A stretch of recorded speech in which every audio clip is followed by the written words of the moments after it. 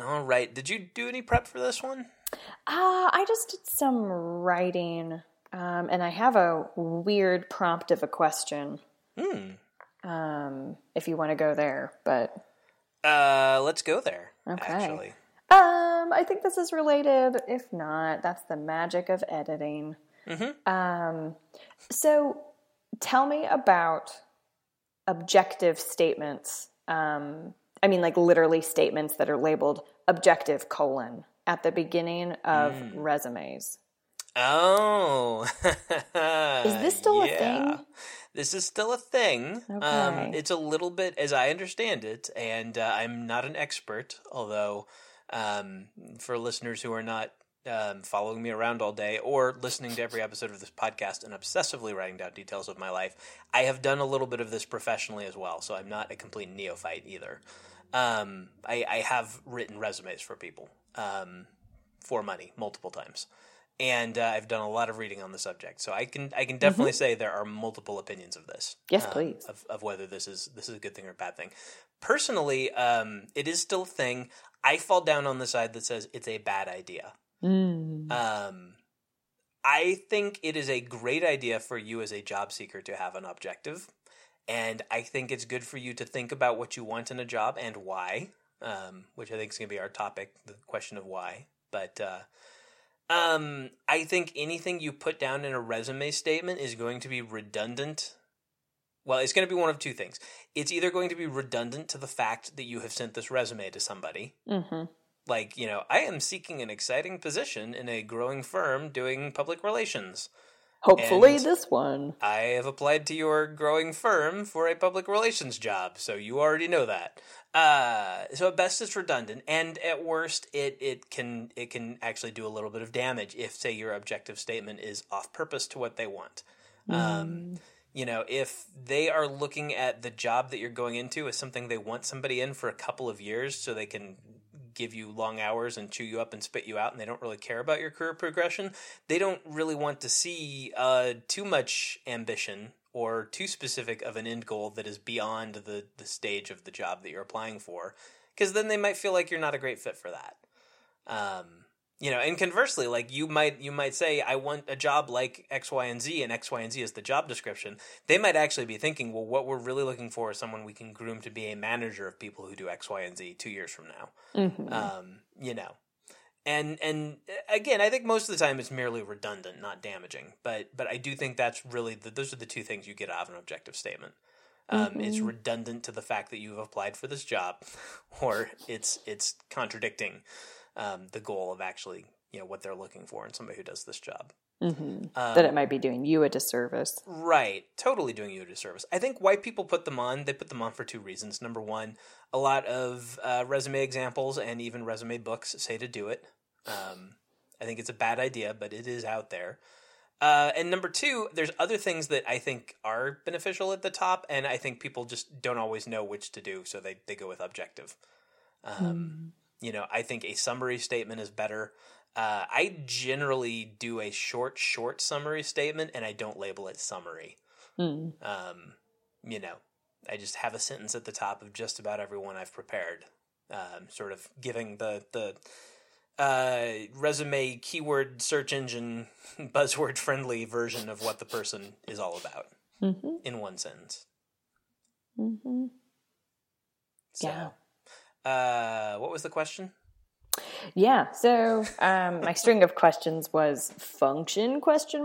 How common ? Tradition versus actual valuable practice ? Yeah.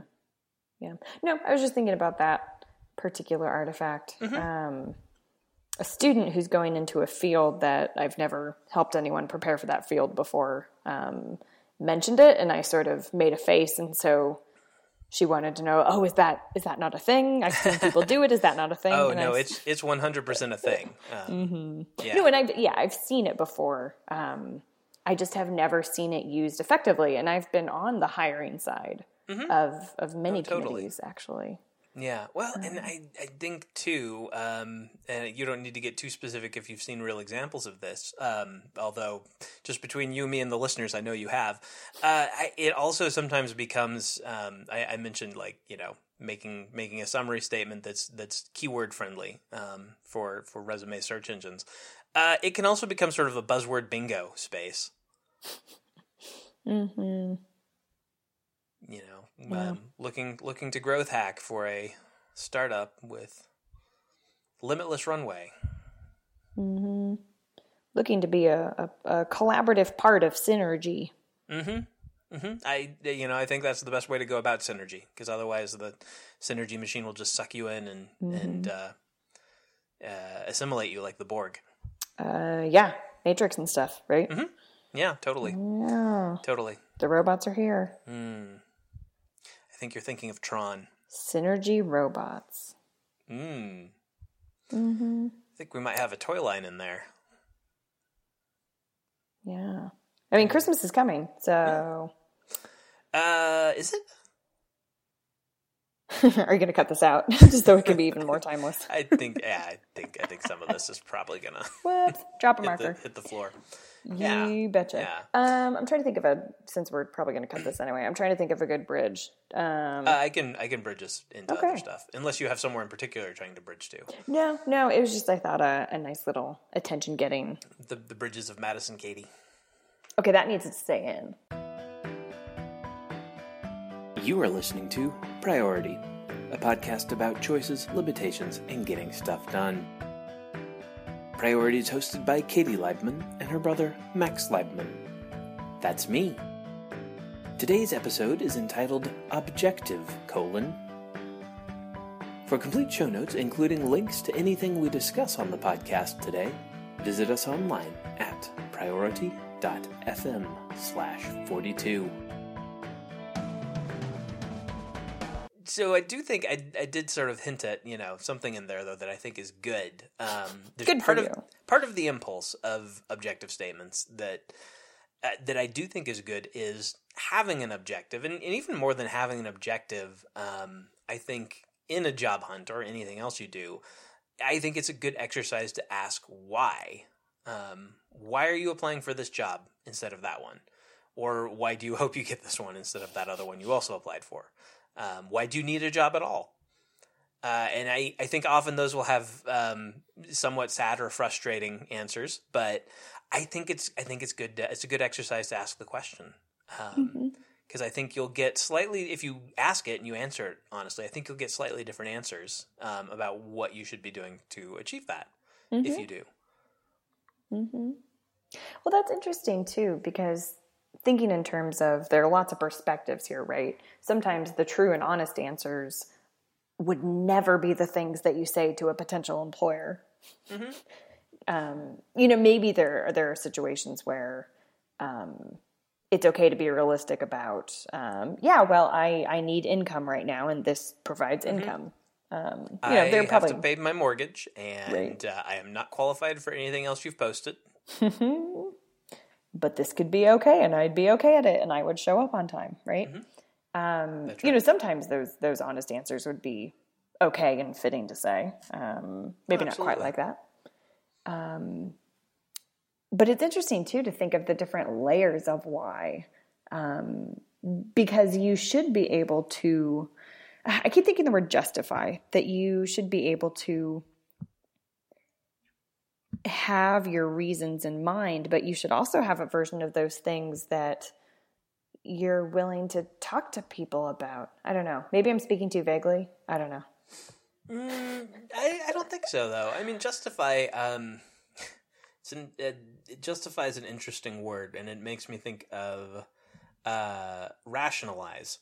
Mm-hmm. One thing I will say that, I mean, obviously I bring up, various psychology things and cognitive biases all the time. One I'll mention is one thing to be aware of if you're asking why is that we don't always really know what our real reasons are. Mm-hmm. And that's one reason it's a good thing to ask why, but also keep in mind that if you've already kind of decided on a course of action or a goal, likely as not, as you start asking why, what you will come up with are going to be good reasons to do it, even if it's not really the right thing to do. Where our brains are great rationalizing machines. Mm-hmm. But as far as justification goes, I mean, that's one reason why I think asking why, and we'll go from career to just business in general. Say you're in an organization, the ability to ask and answer why is, I think, a big part of the skill of justification. And that's important. If you're in an organization that is considering 3 different potential software projects to, improve your synergies and enhance efficiencies and net something quarterly results, then the better that you can justify your project over the other 2, the more likely you're going to be the one that gets funded. And part of that is going to be saying, asking and answering why. Why do we want to do this and not that? Why is ours better than theirs? Why do we need to do any of these at all? Why isn't what we've already got good enough? And I'll mention too, there's something that David Allen said. I don't know if this is actually in any of the books, but I know it's in a recording of one of his seminars, and I'll link to information about that in show notes. Where he talks about like the big why of a company, like what's the purpose of your organization. And he points out, like, the justification for your project, the closer you can get the why behind your project to the why of the company, the easier time you're going to have defending your budget and resources to people above you. The closer your why aligns with the why of the board of directors, the better off you're going to be relative to other projects that don't have that level of alignment. Right. I think even on a personal scale too, and these are big questions that we can pose to each other. Why are we here? What are we doing, and why? I ask myself that every time we record. What am I doing? Line. Chet will cut all this out. But yeah, the more things align, the easier it is. The less psychic space you have to use to talk yourself into stuff. And your decisions get easier, I think, when things do have a clear purpose and you know the purpose going in. You don't have to think about, okay, why am I wandering? Was I going somewhere? Do I need to be going somewhere? Yeah, you could actually hear me asking that sometimes when I'm going on and on the show. That's like when my train derails, right? That's a little different, but yeah. The issues. Yeah. There's another David Allenism that just popped into my head as you were saying that. I think this is generally true. I don't know that I've really seen much practical effect of it in my life, but I mean, intuitively it seems right. And actually, there's another author who has a good example of this that I'll share in a moment. But something that David Allen says is if you know the why behind your goal or your project, the clearer you are about that why, the more options you have for how to get there. So, kind of counterintuitively, instead of getting specific and that pins you down to a certain course of action, the more specific you can get, the broader your courses of action are. And his reasoning for that is if you know why you want this thing, then all of a sudden, it's not just this one way you thought of that you could go get it. Anything in the world that could get you that could do it. If the reason that you're doing this project or taking this job is because you need $100,000 to do X, Y, or Z in the company or in your life or whatever, I mean, there's a lot of ways. If that's really the only reason, there's a lot of ways to get $100,000. Not all of which are easy or good or righteous or whatever, but if you are trying to build team cohesion, then that's why you want to do the project. I mean, there's a lot of other ways to build team cohesion, and if this one's causing some friction among certain individuals on the team, then maybe throw this one out. You don't have to be married to this course of action. If the reason you're doing it is just because you thought this team builder was a really good idea, and being honest about that too, will help you assess your options and might not broaden things out. But, if you go up higher to the big why, well, why do you want a team builder at all? To build team cohesion. Well, there's lots of ways to do that. Right. And the example from another author I mentioned of that kind of idea that I think it's in the book You Can Have What You Want, which is very reassuring. It's by Michael Neal. Mentioned him a few times before, and he talks about this idea of when you have conflicting wants within yourself, I think the same thing could be used, among multiple people on a committee or a team or a company or in a family, just as easily. But the example he uses is just within yourself, having an argument with yourself. And his example is cheese fries. You might find yourself at some point with the opportunity to eat a plate full of cheese fries and finding that you really want to, but you also feel kind of guilty about that, which implies that there's two parts of you that both want contradictory things. Mm-hmm. And as he explains it, the one way to go about resolving that is to ask those two parts of yourself as though they were two different people. So why do you want me to have these cheese fries? And the answer might be something like, well, I think you should experience some pleasure right now. I think you're working hard and I think you deserve it. And you could ask the other part of yourself, why are you making me feel guilty about these cheese fries? And that part might say, well, I know it's important to you to look good in bed, or I know you're trying to lose weight, or what have you. And what he points out is if you keep asking that why, if you go back and say, okay, well, why do you want me to experience some pleasure? That part of you is probably going to say something like, well, because I want you to be happier. And if you ask the same of the other part, the part that makes you feel guilty, it's probably going to say something like, well, you don't feel that great about how you look right now, and I want you to be happier with how you look. And eventually you arrive at, well, I really do only want one thing for myself. Mm-hmm. And at that point you can get a little bit creative and say, well, maybe I have a half order. Or maybe I look around and see if there's something else that I'm hungry for that would be a little bit more in line with my goals. Mm-hmm. So that's an interesting way to think of that idea of getting at the same thing in different ways. Because being happy is two very different things, right? Mm-hmm. Being satisfied versus being healthy in a way. If we're thinking of being at a more ideal weight means you're healthier, yada, yada, yada. Eat less cheese fries. So at first I was thinking, well, that doesn't really clarify anything. You're still left with the conflict, right? You still do have to decide what to do at the end, but I think his point, and I don't know that it's necessarily true because I've never wanted cheese fries, so I haven't tried it with any food that I do want. But I think the idea is similar to David Allen's. Like, if you get to that top level and you really get clear on what it is you want in this moment, and it could go a different direction. Like, the one part of you might say, well, the reason I want to have them is because I'm hungry. Mm-hmm. And that's not so much in conflict with, but I want to look good in bed. Mm-hmm. Or maybe it's I'm bored. Mm-hmm. Oh, absolutely.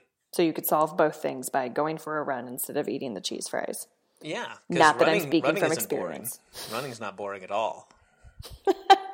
Said Max. In his non-running voice. Mm-hmm. Yes. Yeah, you don't want to hear my running voice. Wheezy. Yeah, I think I'm on board. Yeah. Well, so one example I was thinking of, and it's sort of obnoxious, so I don't need to get into details to summarize the situation. But I'm part of a group of faculty who's trying to make some decisions about curriculum for a particular class.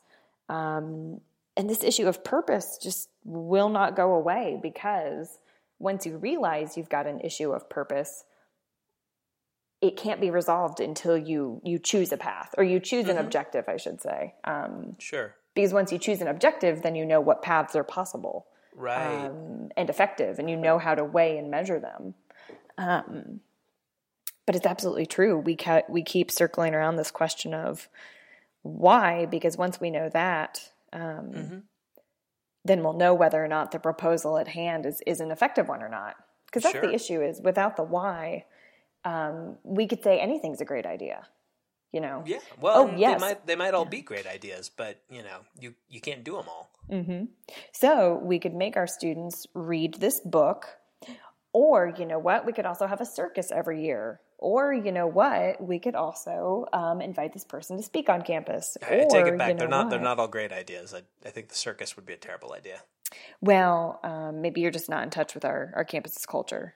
Circus culture. Clown culture. Maybe I'm caught up on that word justify, because it's a gesture that I defensively think of my work in terms of justifications. And rightfully so. You know, you were mentioning, even if we think about, and this is true in higher education too, but if we think of the business side of things, you have to be able to explain why giving our time and resources to one thing over another is valuable. We have to have ways of measuring these things. Absolutely. Otherwise, we'd never make decisions, and we wouldn't know if we're using those resources effectively. Yeah. I don't know if I've talked about this on here, about how much I'd like to poo-poo the first world problems people, and how useless I think it is to yell "first world problem" when somebody, you know, is complaining about something online. But the one grain of truth in that awful, horrible, misguided, unconstructive impulse to yell "first world problem" when a rich kid is complaining about his iPhone not working right. The one thing the one grain of truth behind it is, like, we can't do everything. Like, we can't solve everything. Not every problem is going to get enough attention. Not every cause is going to get fully funded, at least not today. And yeah, you do need to be able to justify, why is your cause worth my attention? Why is your social media icon a red % sign this week? What does that mean, and what am I supposed to do about it? And why that, and why isn't it a blue hat? You know, those blue hat people, they still need your help. We didn't solve that one when you changed your icon to a blue hat last week. So, oh man, why is it a red % sign now? You're getting so sassy. Love it. No, it's so true though. If you, so I think the other layer to this is you have to be able to communicate purpose. That is so wildly important. I know I've mentioned this before too about, I think we talked about it when we talked metrics, and different ways of measurement and communicating your value to other people. This isn't just business douchebaggery. This is life. This is making connections. This is helping people understand how you see the world and what you think your role in the world is. If you can't do these things, then yeah, bad things might happen to you and your resources, and that absolutely in a way is your fault. Yeah. Well, I mean, it's at least I'd fault. I think that will turn some people off, but I would say it's your responsibility, certainly. Like if you can't outsell somebody else on your value or the value of your project or the value of your program, I don't know that I'd say that's always your fault, but you're responsible for doing that, right? For sure, right. I should. You know, and you know, if you abdicate that responsibility, then yeah, I think we can bring fault into it for sure. But yeah. And I think there's this idea that we shouldn't, you know, that something has gone wrong in our culture, because we are in things like resumes as well as just what we do for a living. Like, we're all always selling ourselves and our products and our work and everything to everybody else. And isn't there something wrong that we all have to argue for the value of what we do? Shouldn't we all be valued just because we're, you know, unique, important human beings and yada, yada, yada? And I think there's, you know, where that goes wrong is, like, you are entitled to a certain amount of dignity and perhaps some basic necessities of life to be provided to you because you are a living human being. I will absolutely agree with that. For anything beyond just subsistence and you know, however we define that for a given level of economic activity in a given time period in a given culture, for anything beyond that, we have finite resources. Not everybody can be the president. Not everybody can you know, decide which toys are going to be on the shelf. Not everyone can choose what kinds of produce and what the mix of produce versus meat is going to be in the supermarket. Not everyone can decide, like, how strong a bridge needs to be. You know, we need to be able to. You need to be able to justify your qualifications to make that kind of decision, to have those things. Whether we think it's right or wrong that we're always selling ourselves and our ideas to everybody all the time, like, you do need to do that, because we don't have the time and money and resource, and we certainly can't spare the human lives in some of these cases to let everybody just do whatever they want because they're a human being entitled to the same dignity and attention that everyone else is. Mm-hmm. And I should clarify a little bit, because I wonder if some of what you're saying is sort of to not counter what I was saying. I think I'm arguing with people who would argue with something you said. Okay. Because they've mistaken you. I think I agree with what you've said. Yeah. So what I mean is not that if your resources are taken away or you are not given support, that you have done something right. Mm-hmm. I believe this, and I tell my students all the time: you cannot control what other people think and feel and do. Right. You can't, and that's just a truism of life. And the sooner you learn that, the better. However, if you are ready to throw your arms up and say, people don't understand my work, they don't see the value, and you're not willing to talk to people about it and try to help them understand, then you basically, I don't know that there's a phrase for this, my brain's shutting down, like build your own coffin, like is that a thing? Mm-hmm. I like the verb I used a moment ago, abdicate. Well, I don't know. I want something grimmer than that. Because you've sunk your own boat. You're hammering the nail in your own foot. Nope. Let's cut all this out. I think I know what you mean though. Yeah, it's if you do abdicate that responsibility, you are authoring. If you're not going to play the game, you can't win. Mm-hmm. If you're not on the field, you can't score a goal. Thanks, Wayne Gretzky. Yeah, there's some basketball talk for you. You bet. But doesn't abdicate mean that someone else takes up the power? That's the thing, though. I think I do think in this case, abdicate is kind of the right thing, though. If you give up your responsibility and privilege to defend whatever you're doing, someone else will defend what they're doing, and they're not gonna take up yours for you necessarily, but someone else is going to fill that airtime and get what was potentially yours. Mm-hmm. I don't know. I'm probably overreacting to an argument that none of our listeners are actually making. Well, and I'm thinking of people who are not necessarily our listeners, but I don't know, the sort of martyrdom of the misunderstood work. I don't buy into those narratives. I mean, and I sound like a jerk. Cut all this out.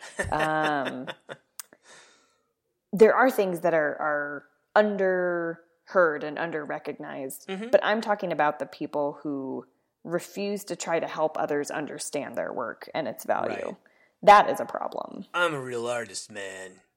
People just wouldn't get it. Oh, man. Sort of like you were mentioning on another episode, when people use terms in a way that they're going to presume that you know them, / they're trying to point out that you probably don't. Mm-hmm. Same sort of thing. Like no one's work is so mysterious or important that you can't try to help somebody else in another line of work understand it. Mm-hmm. If you can't connect it to their life, why would they care? Oh, absolutely. I totally agree with that. And I mean, that's sort of hearkening back to our discussion of measurement once again, though. I think you very rightly brought up. I'll bring up again. Things like teaching. Nothing is so. Then I was saying that time, nothing is so valuable and so precious that it can't be measured in some way. Mm-hmm. To some degree of reliability. For the purpose of comparison. I would say too, like there's no such thing as my work is too valuable to explain why it's valuable. Mm-hmm. And if your work is self-evidently valuable, then yeah, you don't need to explain it, but then you also would be getting the funding without explaining it, Right. There's no such thing as like my work is valuable, but there's no way to communicate that. It can be hard. It can absolutely be hard. But, if you can't explain the why of your work and nobody wants it, then it really isn't that valuable and you should lose out. Mm-hmm. And even if the loss is just time and attention and understanding, even if we're not talking about more tangible, high-stakes resources like money, Yeah. We, as a department, the department in which I'm a student, we were just having a conversation about how one of the best things you can be doing while you're preparing your materials for the job market and finishing up your dissertation and all these exciting things, one of the best things you can be doing is talking about your work every chance you get. So doing things like when you're at Thanksgiving dinner and your Aunt Mildred asks what you're studying in school, that can be, like you said, that can be a mighty challenge to try to explain your 300-page work that is like has you going cross-eyed every other day to Aunt Mildred, who has been in her home for the past 75 years and knows her domestic skills, and that's her realm. But that could be a wonderful exercise. If you can explain what it is in a way that will connect with Aunt Mildred, then you've just found, sort of like what I was saying before, you've just found a new way to express that why. Right. Well, and it's a valuable skill. I mean, if you can, if your 300-page dissertation is on some completely obscure 17th century poet that, no contemporaries and very few of the writers of the Western canon cite as an influence, but, you find her completely fascinating and love her work and have written 300 pages on it. If you can communicate to somebody not interested in literature in that period, in someone who's not deeply curious, going back to our previous episode on curiosity about a great many things, if you can communicate to, Aunt Mildred or Uncle Jim, who is, a businessman and does business and makes numbers for a living, if you can communicate to them why that's valuable and why it's interesting to someone, even if it isn't to them, that's just a hugely valuable life skill, I think. I mean, going back to what we've been saying over and over again, if you can express what is valuable about this thing that no one else would even think to ask for, you are ahead of the game in so many games that I don't even have a metaphor to jargon with right now. All the games.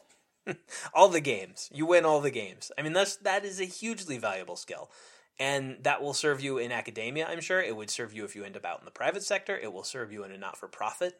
A lot of, I think if you can explain why something that someone has no curiosity about and can't see any value in and does not relate to their world, why it is valuable in a way that they buy into, the world is your oyster. You could sell just about anything.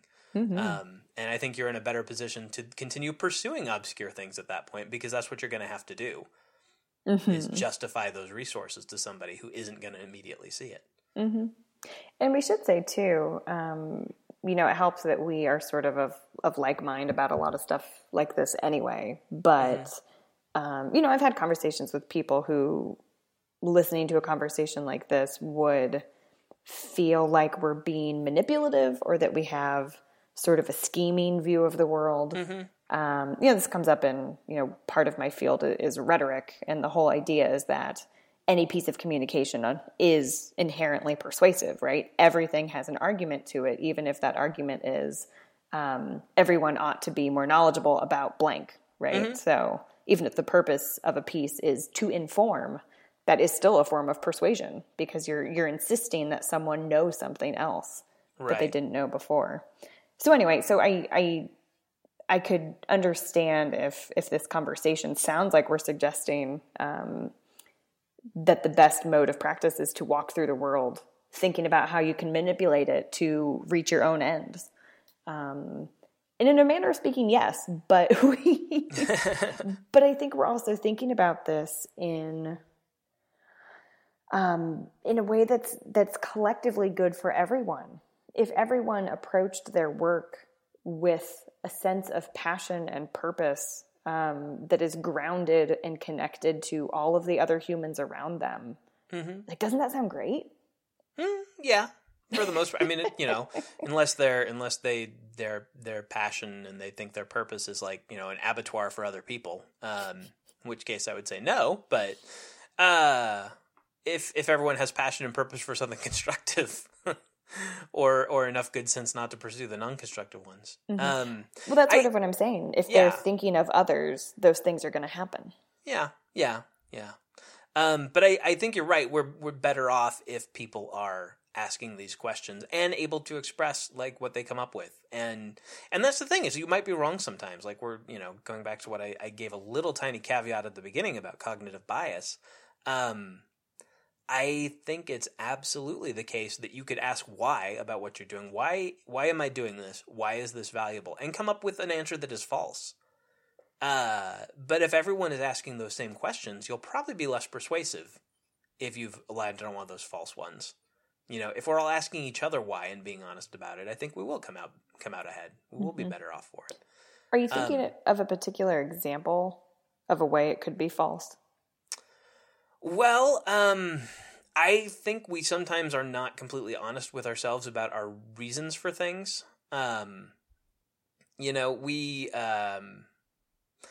Going back to the job example, and again, it's very easy to conceptualize this as being dishonest with others.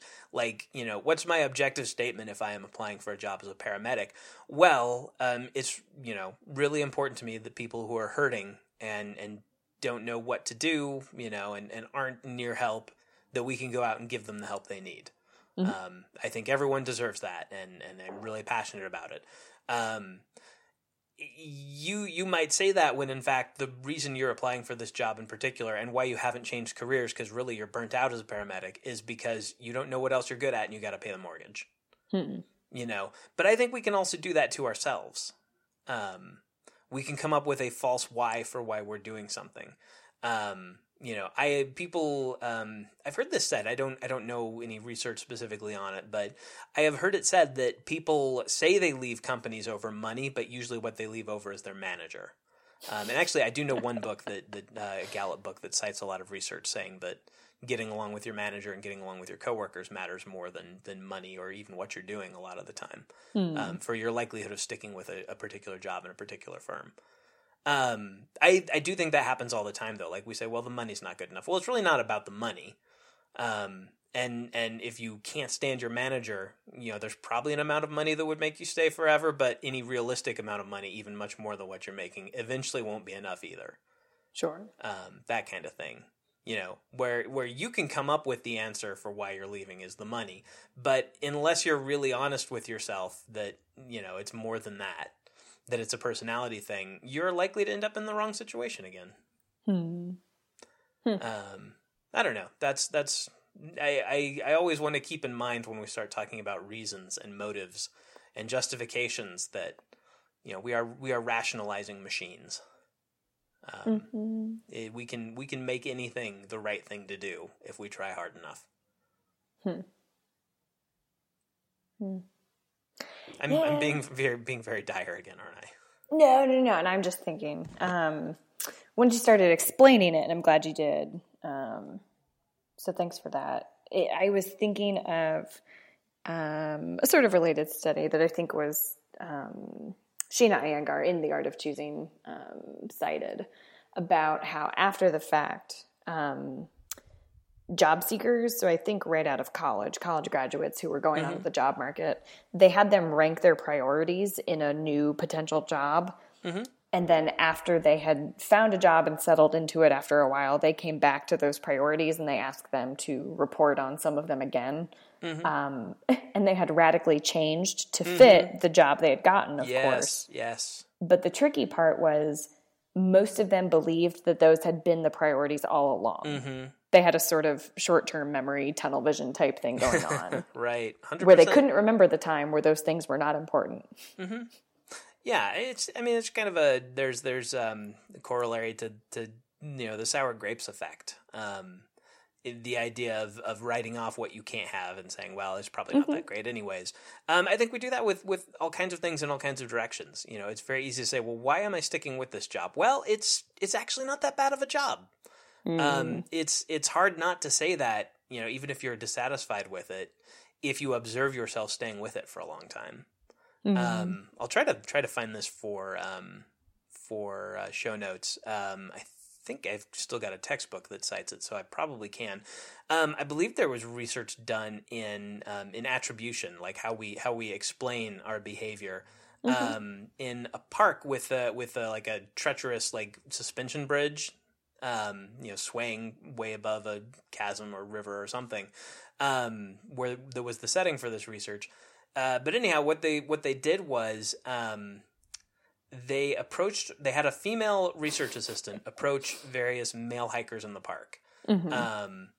And some of them had just done something, fairly rudimentary, like crossed a normal bridge. Some of them had just gone across this scary suspension bridge.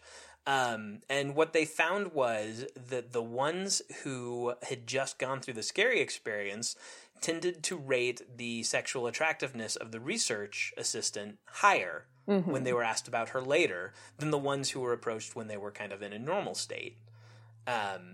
And the reason for this is that the people who just gone through the more stressful crossing, their pulses were higher, their hearts were pumping harder, they were breathing more heavily, and whatever feeling, all of them felt something positive about this nice person who came up and made nice conversation with them and asked them to participate in the study.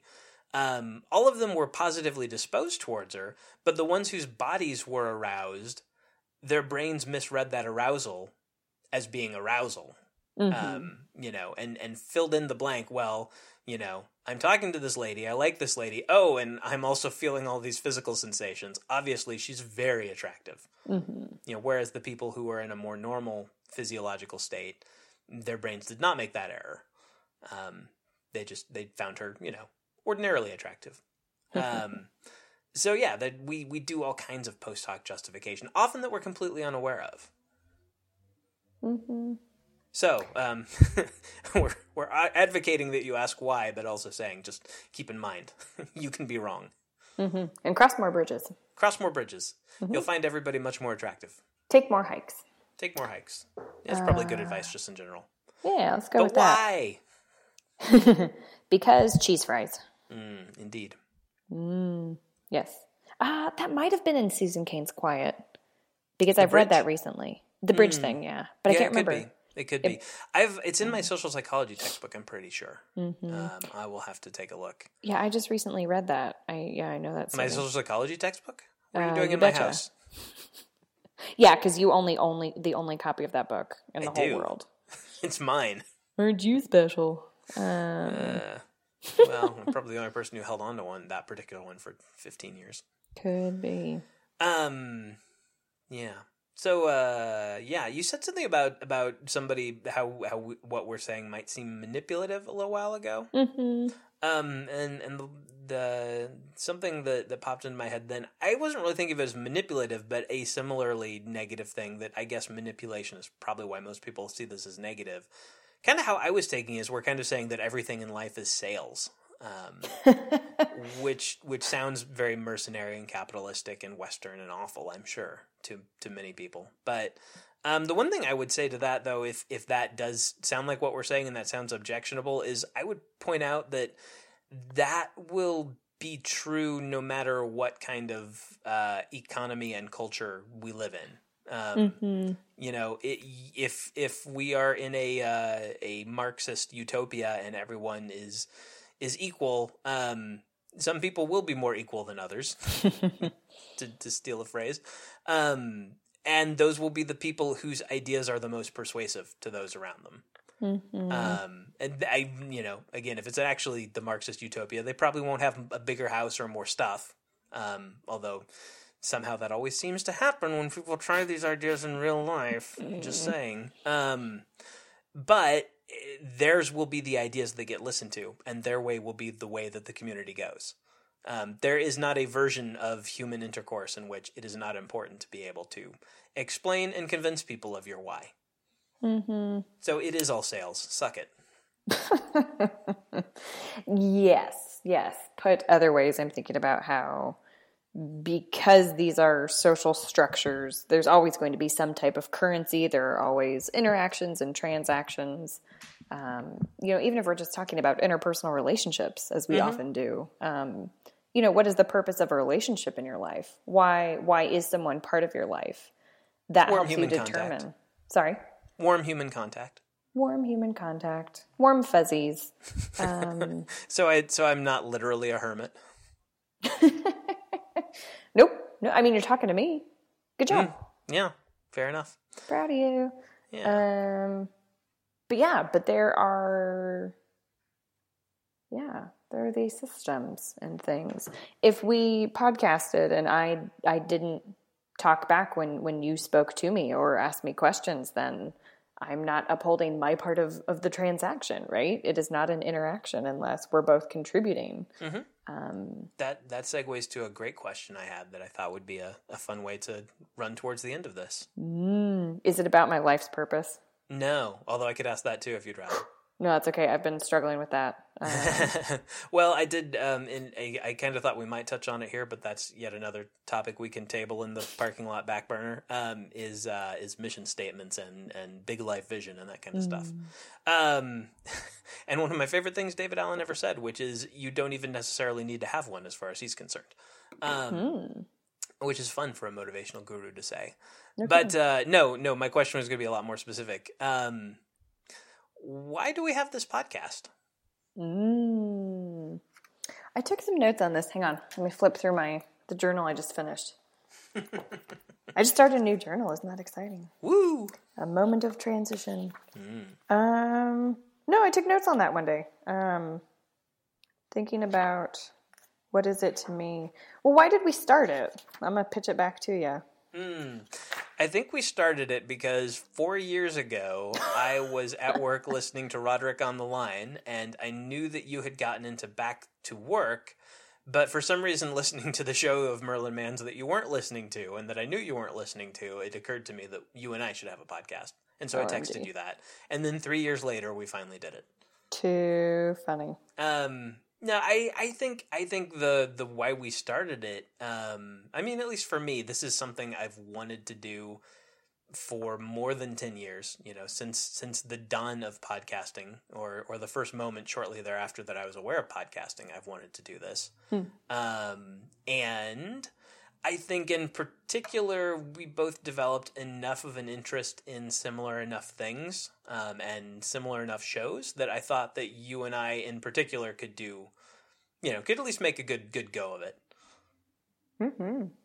So to me, that's why. Yeah. So for you, it was being part of this particular thing in the world. Yes. This is a medium I enjoy consuming, and it's one that I very foolishly thought I could do well, so here we are. Oh, you. No, I think that goes for me too. I don't think, you're talking about how we sometimes don't know the why until later, if ever. Something that occurred to me after we got into it was I was thinking back on different moments where I've had different creative outlets available to me. So I've pretty much always journaled, especially in my adult life. I always have. So I'd consider that a sort of outlet where I do a lot of processing. I do a lot of thinking out loud to myself there. I've also blogged on and off as a young adult, especially, not so much recently. I've written for various websites and publications, things like that, in ways that were not directly related to a job per se. Or beyond just resume lines, that sort of thing. There were things I really wanted to do, and I wanted the excuse to do them. So I went for them. Things like that. But I was thinking about how this podcast for me is a venue for more thinking. It's a good fit for me. So I found my notes in my recently expired journal, you could say. Better throw it out soon. It's going to make the whole fridge smell. I know. Got to contain that stuff. Rancid thoughts everywhere. No, I was thinking of lots of good verbs. So I was thinking about how, for me, this is a venue to explore topics, questions, new ideas. So there's that curiosity thing again that we talked about the other week. It's a chance to share. So we've talked about, in a previous episode, we were talking about how do we know if we're doing the podcast. And one of the things I was thinking about was, do I feel like I've offered the listener something interesting that I'm excited about? Have I offered them a piece of knowledge, or shared with them something new that maybe they could follow up on, or implement or whatever? Have I offered something? That's a cool purpose for me. Sort of an extension of my teaching self too. I hadn't thought of that till now. Yeah, absolutely. But I always try to think of, what have I gotten out of this process and what do I think others have gotten out of this process? And if I can't answer that, then maybe I need to think about what was the purpose? What was the takeaway supposed to be? Or even if there was an unexpected takeaway, what was it? And is that sufficient? Or do we need to push a little harder before we move on? Is the episode done? I think it is. Yay! Nailed the foot in our own coffin. Yeah, something like that. You have been listening to Priority. Once again, for complete show notes, or if you'd like to send us feedback via email or subscribe to the show, visit us on the web at priority.fm. If you enjoyed the program today, please go to iTunes and leave us a positive rating and review, as that will help new listeners find the show. Also, if you're interested in getting updates or communicating with us via tweets, follow us on Twitter, where we are at PriorityFM. That's at PRIORITYFM. Thanks again for listening.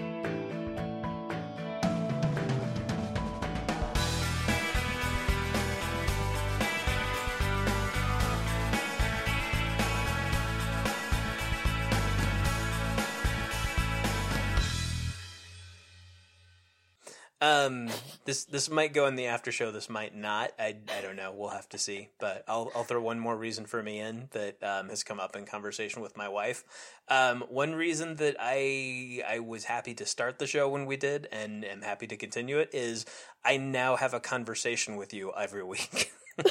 No. Which I haven't necessarily been great about for our entire adult lives. So and there's a why. Yeah. Likewise. We just, it's easy to take people for granted, right? Super easy for me. I'm an introvert. People schmeeple. Give me a book. Did you read Susan Cain's Quiet? You know better than that. Do I? You miser. Do I? Miser. I'm just counting my introversion, I guess. Your social energy. Threshold. Oh, yes. Oh, that is a good analogy. You didn't read the book. You're good at this. You should be a podcaster. I should start that someday. What's my purpose? What's my vision? What's my 5-year plan? Now we're back to communism. Better. I was thinking more like finishing my PhD. I'm so happy there's going to be so many bleeps. Oh my gosh. Yeah, it's going to be a lot of work. Thanks. All right. I think that's good. Yeah.